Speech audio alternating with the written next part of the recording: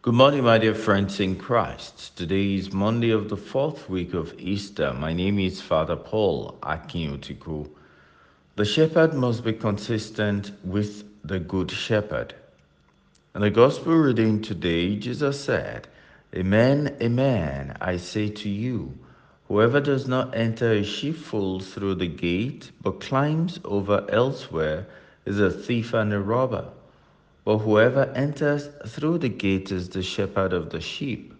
The gatekeeper opens it for him, and the sheep hear his voice as the shepherd calls his own sheep by name and leads them out.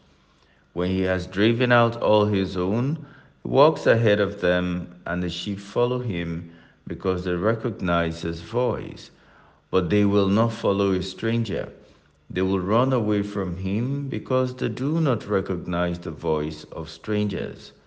Although Jesus used this figure of speech, the Pharisees did not realize what he was trying to tell them.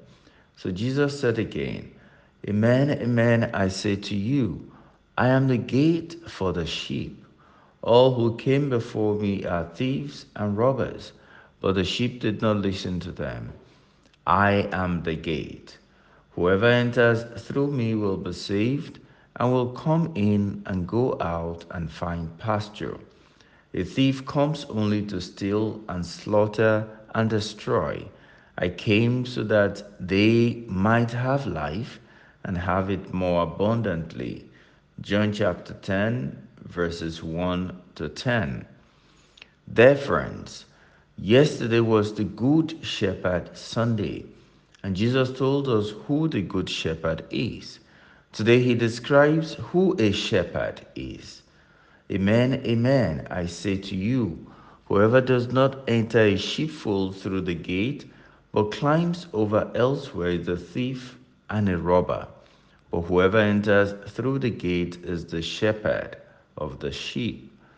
Shepherds walk with the Good Shepherd and must be consistent with the Good Shepherd. He or she enters the sheepfold through the gate. Jesus says, I am the gate for the sheep. What is the essence of this teaching? There are different people claiming to be shepherds today, and many follow them because of the seeming signs and miracles they perform. Today, Jesus stresses the fact that it is possible to have different people in the sheepfold, for he said, Amen, amen, I say to you, whoever does not enter a sheepfold through the gate, but climbs over elsewhere, is a thief and a robber.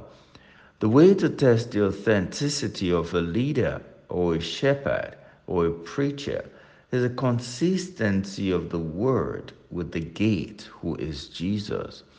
It is not about the preacher or the shepherd or the signs, it is about the message.